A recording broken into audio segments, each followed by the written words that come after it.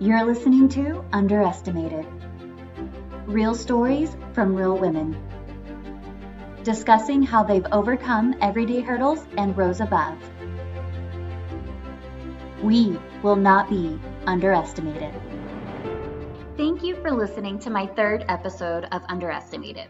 For my first-time listeners, I started this podcast with the idea to create a children's book series that empowered girls, and quickly realized that there are many more real-life stories from women I know that I could take and repurpose for my children's book series. So I created this podcast, interviewing strong women and hearing their experiences of overcoming hurdles. You'll even hear a brainstorming session at the end of every episode where we work to plan out how we can translate their experiences into a children's book.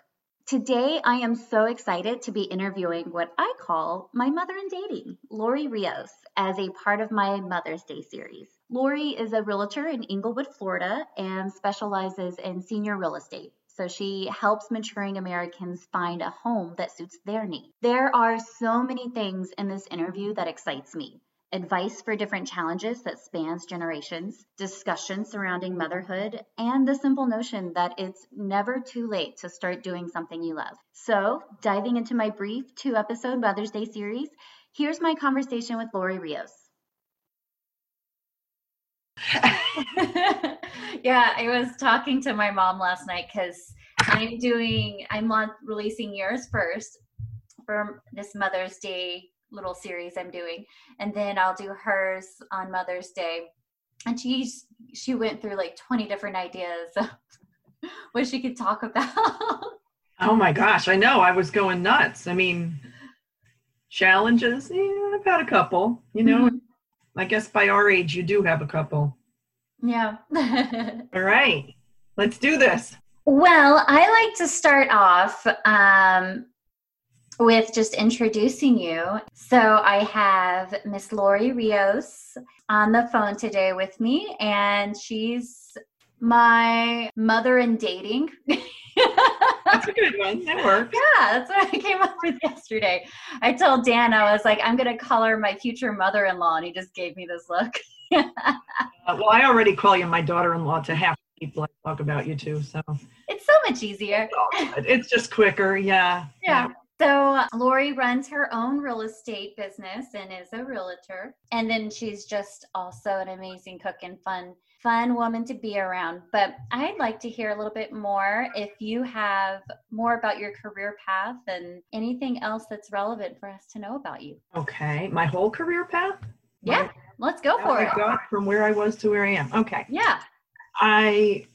Having been married to a farmer, we needed better insurance available to us. So I decided that with a state university in the next town over and a correctional facility just down the road from us, that it would be a good idea to go to work for the state of New York so that I have good benefits and insurance coverage and a retirement, that I'd just be able to plan well, because I knew that I already had my kids. And it's interesting. I started in civil service, working for the state of New York in temporarily in a temporary position at the college in New Paltz, New York. And I got a permanent position at the prison, so I took it. And then I promoted within the prison, and then I promoted out to the Department of Labor. Can I interrupt you real quick? What was it like being a woman working in the prison system? Interesting. I supervised inmates who were order entry clerks in our optics program, which produces glasses for Medicaid recipients in the entire state of New York. Oh, how cool. To save the state money. That's how they worked it out. It's strange working in a prison in population with the inmates. Everybody says, wow, did you have murderers and rapists there? And yeah, that's the stuff you go to prison for, and not all of them. That's where they go. But they knew better. They were very respectful for the most part. You have to develop a mutual respect there. And have very strong boundaries. So that was important. And I think that's why I did well there. I had very strong boundaries. And how long were you there? At the prison? Mm-hmm. About 9 years. Holy cow. Mm-hmm. So then you were starting to say where you progressed from the prison. Then I got a promotion within, civil service, working for the state. I was in a secretarial line for the most part. So then when I promoted, I got to work for the director of the Department of Labor. Wow. In Newburgh, New York. And that was interesting because and I kind of prepared for our interview, and this is playing right into one of the things that I was prepared to go for it. So I went from prison, where nobody wants to be, to the Department of Labor, where you really would rather not be, because 9 times out of 10 you're there because you're unemployed. And then from there, I got a better offer in the same position. I didn't promote again, but I got a better offer in the same position at the State University of New York at New Paltz. Now that is where they want to be. Everybody that goes to college chooses where they go to college, and they choose. And then you moved to Florida at some time, quit that job, and then started real estate, retired, then started your... Yes, we moved to, Raymond, my husband, retired at 50 from the Department of Corrections, and we moved here to Florida, and I was too young to retire, but I was vested with the state of New York, so I was able to retire too. So our plan was out. We were both able to retire and come here, but I'm a few years younger than him. So at 47, I really was not ready to retire. I wanted to continue. We hit a little blip in our plan because when I moved here, I had been finishing chemotherapy treatments. So I wasn't ready to get a job just yet until I got my hair back. At least I got my hair back. And then I did a couple small jobs that I still didn't feel like this is what I wanted to be doing in retirement. I wanted to kind of start another career. And I always really loved real estate, and I always wanted to do it. But when for a time I was a single mom, and then I was married to someone who was helping me raise my kids. So I still really needed to know that I was putting my partnership, and I needed that defined amount coming in every 2 weeks. I needed that amount of money coming in every 2 weeks, and I couldn't just go into real estate because I didn't know if it was a wave that you ride, which a lot of times it is. You don't know what's coming in. Yeah, there's a startup period where you're just trying to build a name for yourself, and completely understand. Right, so it's not a guaranteed amount of money each week. What are some things that you're passionate about? I am passionate about real estate. That is one of the things, as I said, I always wanted to do it. So, you just said, yay, I have time to do my podcast. Well, when I started thinking about it and I realized, wait, we're retired. We do have the amount of money that we need coming in to live comfortably. We have our savings. I can do this. Mm-hmm.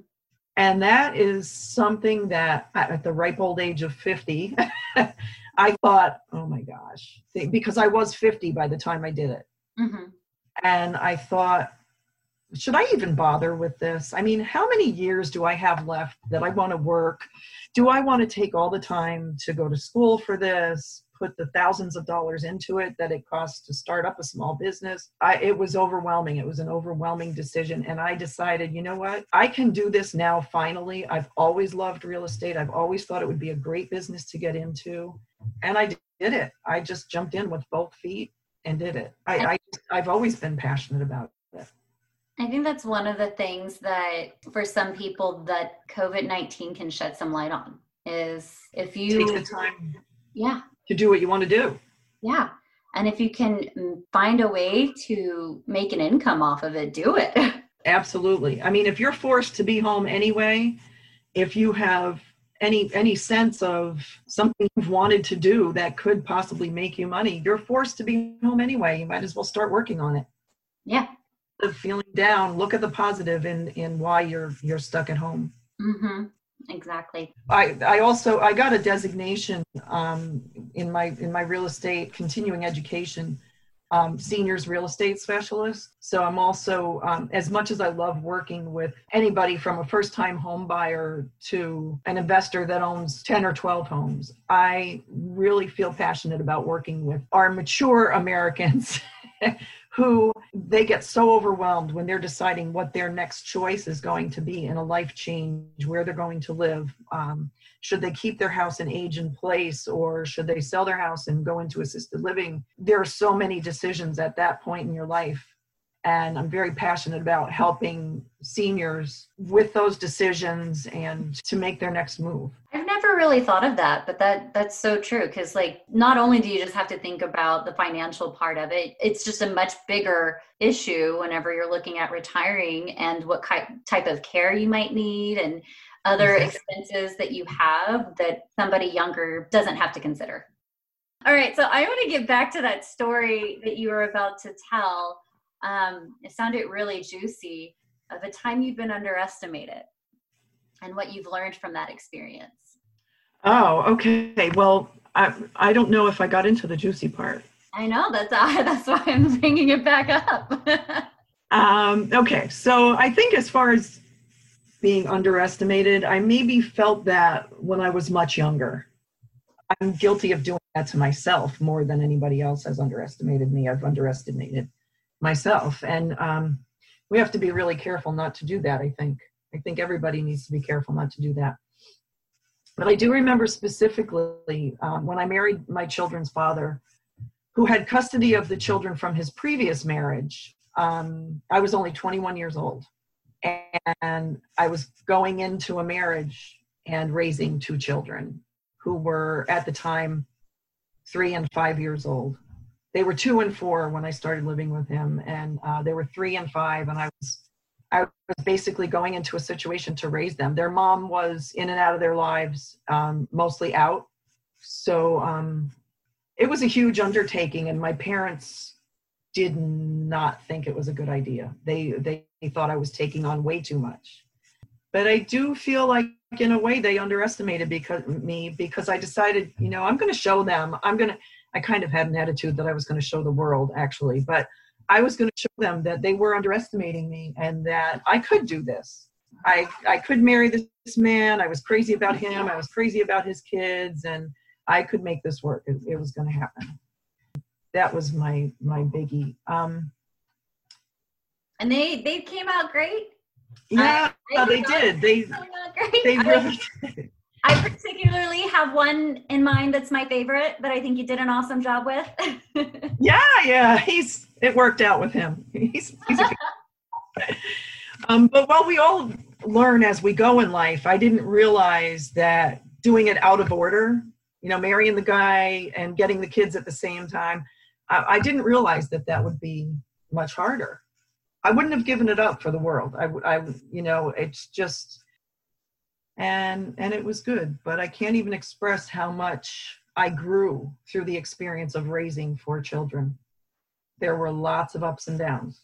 You said something that I really want to focus a little bit more on, because I haven't thought about that yet, about the times that we underestimate ourselves and how that prevents us from going and chasing dreams or just doing anything and just not even trying. Do you have any instances or stories that you can think of about that? Well, here's a quick one. Through high school, I decided that I was better suited for a vocational training rather than to get out of high school and go to college. I don't think, see, here I go, I'm underestimating myself, but I felt like I wasn't suited for college. I wouldn't make it through those 4 grueling years of hard work and study. I mean, everything worked out. Everything we choose in life can be a lesson. If you try to make it a lesson, that's the most productive you can be with your negative experiences. But I look at myself sometimes and think, why, did I really have that much of a shortcoming in self-confidence? And I did. I really did. That's so crazy, because I would have never guessed that, knowing you. And I never would have guessed you as being somebody that just didn't have confidence in your own smarts, your own grades. Really? I think you're very intelligent. Well, thank you. I'll take that as a compliment. It's been a long time coming, and that's one huge thing that I've learned. You get, as time goes on, you get more comfortable in your own skin, so to speak. So you do gain confidence, I think. So if you were to go back in time and meet your younger self, mm-hmm. and you wanted to really get across one lesson that you know now that you would want to teach yourself as a young girl, what would that be? My observation that I would want my younger self to know is the first 40 years are the hardest. So after that, it gets a little bit easier. You have certain... That's scary for all of us. Yeah, for anybody under 40, it gets better. I swear, it really gets better.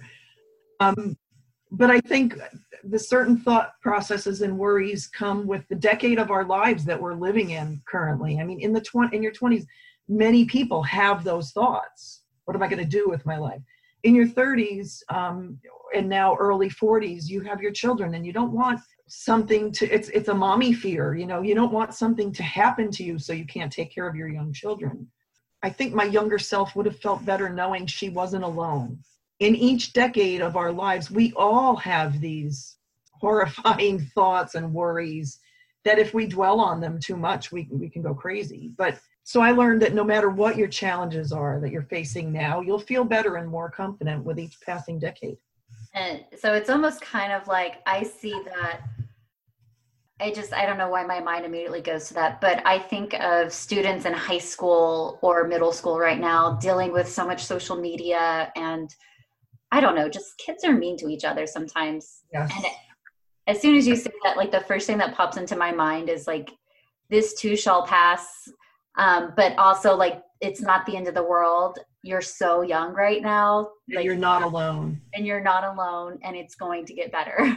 And a huge thing about social media that all these other little younger people need to know that, I mean, social media, people put out their filters on their faces and the best part of their day and the biggest fish they caught out on the boat in that beautiful blue water. And that's our ideal. What we're putting out there to social media is our ideal. Don't compare your everyday to someone else's ideal. That's so important for kids today to know, because I think it can be very depressing to see all this really perfect, wonderful stuff. And don't forget, it's doctored for the camera. Don't forget that their life is just like yours. And when they're in their 20s, they're going to be worrying about what they're going to do with the rest of their life, just like you are. And always know you're not alone. I think that's what I would tell young people now. I like that. Now, here's the fun part. How do we make one of your stories into a children's book story? Normally, I have something that just pops in my head, but yours are like, you don't have one particular instance that you gave me. You just gave me generational, it seems like. I think generational is appropriate because we are two different generations, and this is a Mother's Day podcast, right? So it is. So to put out there what we would like to say to our younger selves and younger people is important. So a children's book. Gosh. I have an idea. What? It's, what if it's like a time travel? So I don't know if you've heard the premise of my plots for all of my stories. They're going to be based with a character called Ruthie. And the name comes from Ruth Bader Ginsburg because I just love her overall empowering woman female story. And then of course Chloe our pup has to be in it. But so the character Ruthie, what if it has time travel and her older self comes back to her as a young little girl, and maybe she's crying alone in a room, maybe she got told something mean on social media or something like that, and then she befriends somebody that that might be a little creepy if she befriends somebody too much older. Well, this older person this older her can come to her in the form of another person, maybe. That's true. That would be cool. A person more age appropriate for her. Yeah, I like that. But this person who is an old soul. Yeah. So then she comes back and then comforts her and then lets her know that she's not alone and this will pass and it's going to get better. I love this story. It's perfect for Mother's Day. It's also perfect around the timing of everything that we're dealing with. It's just a great message. You're not alone. This will pass. And we can learn from it. Yeah, I think so. And when Ruthie has something mean said to her on social media, she can learn from that, grow from that. I like it. So if anyone's looking for a realtor in the Florida area, how do they reach you? I'm at www.englewoodflhomes.com. Perfect. Thank you so much for giving me your time and telling me all of your wisdom. Well, thanks so much for having me. Thanks again for listening to another episode of Underestimated Stories for Women. If you enjoyed my podcast, please follow me on iTunes, Spotify, or Clips so you can hear my next story.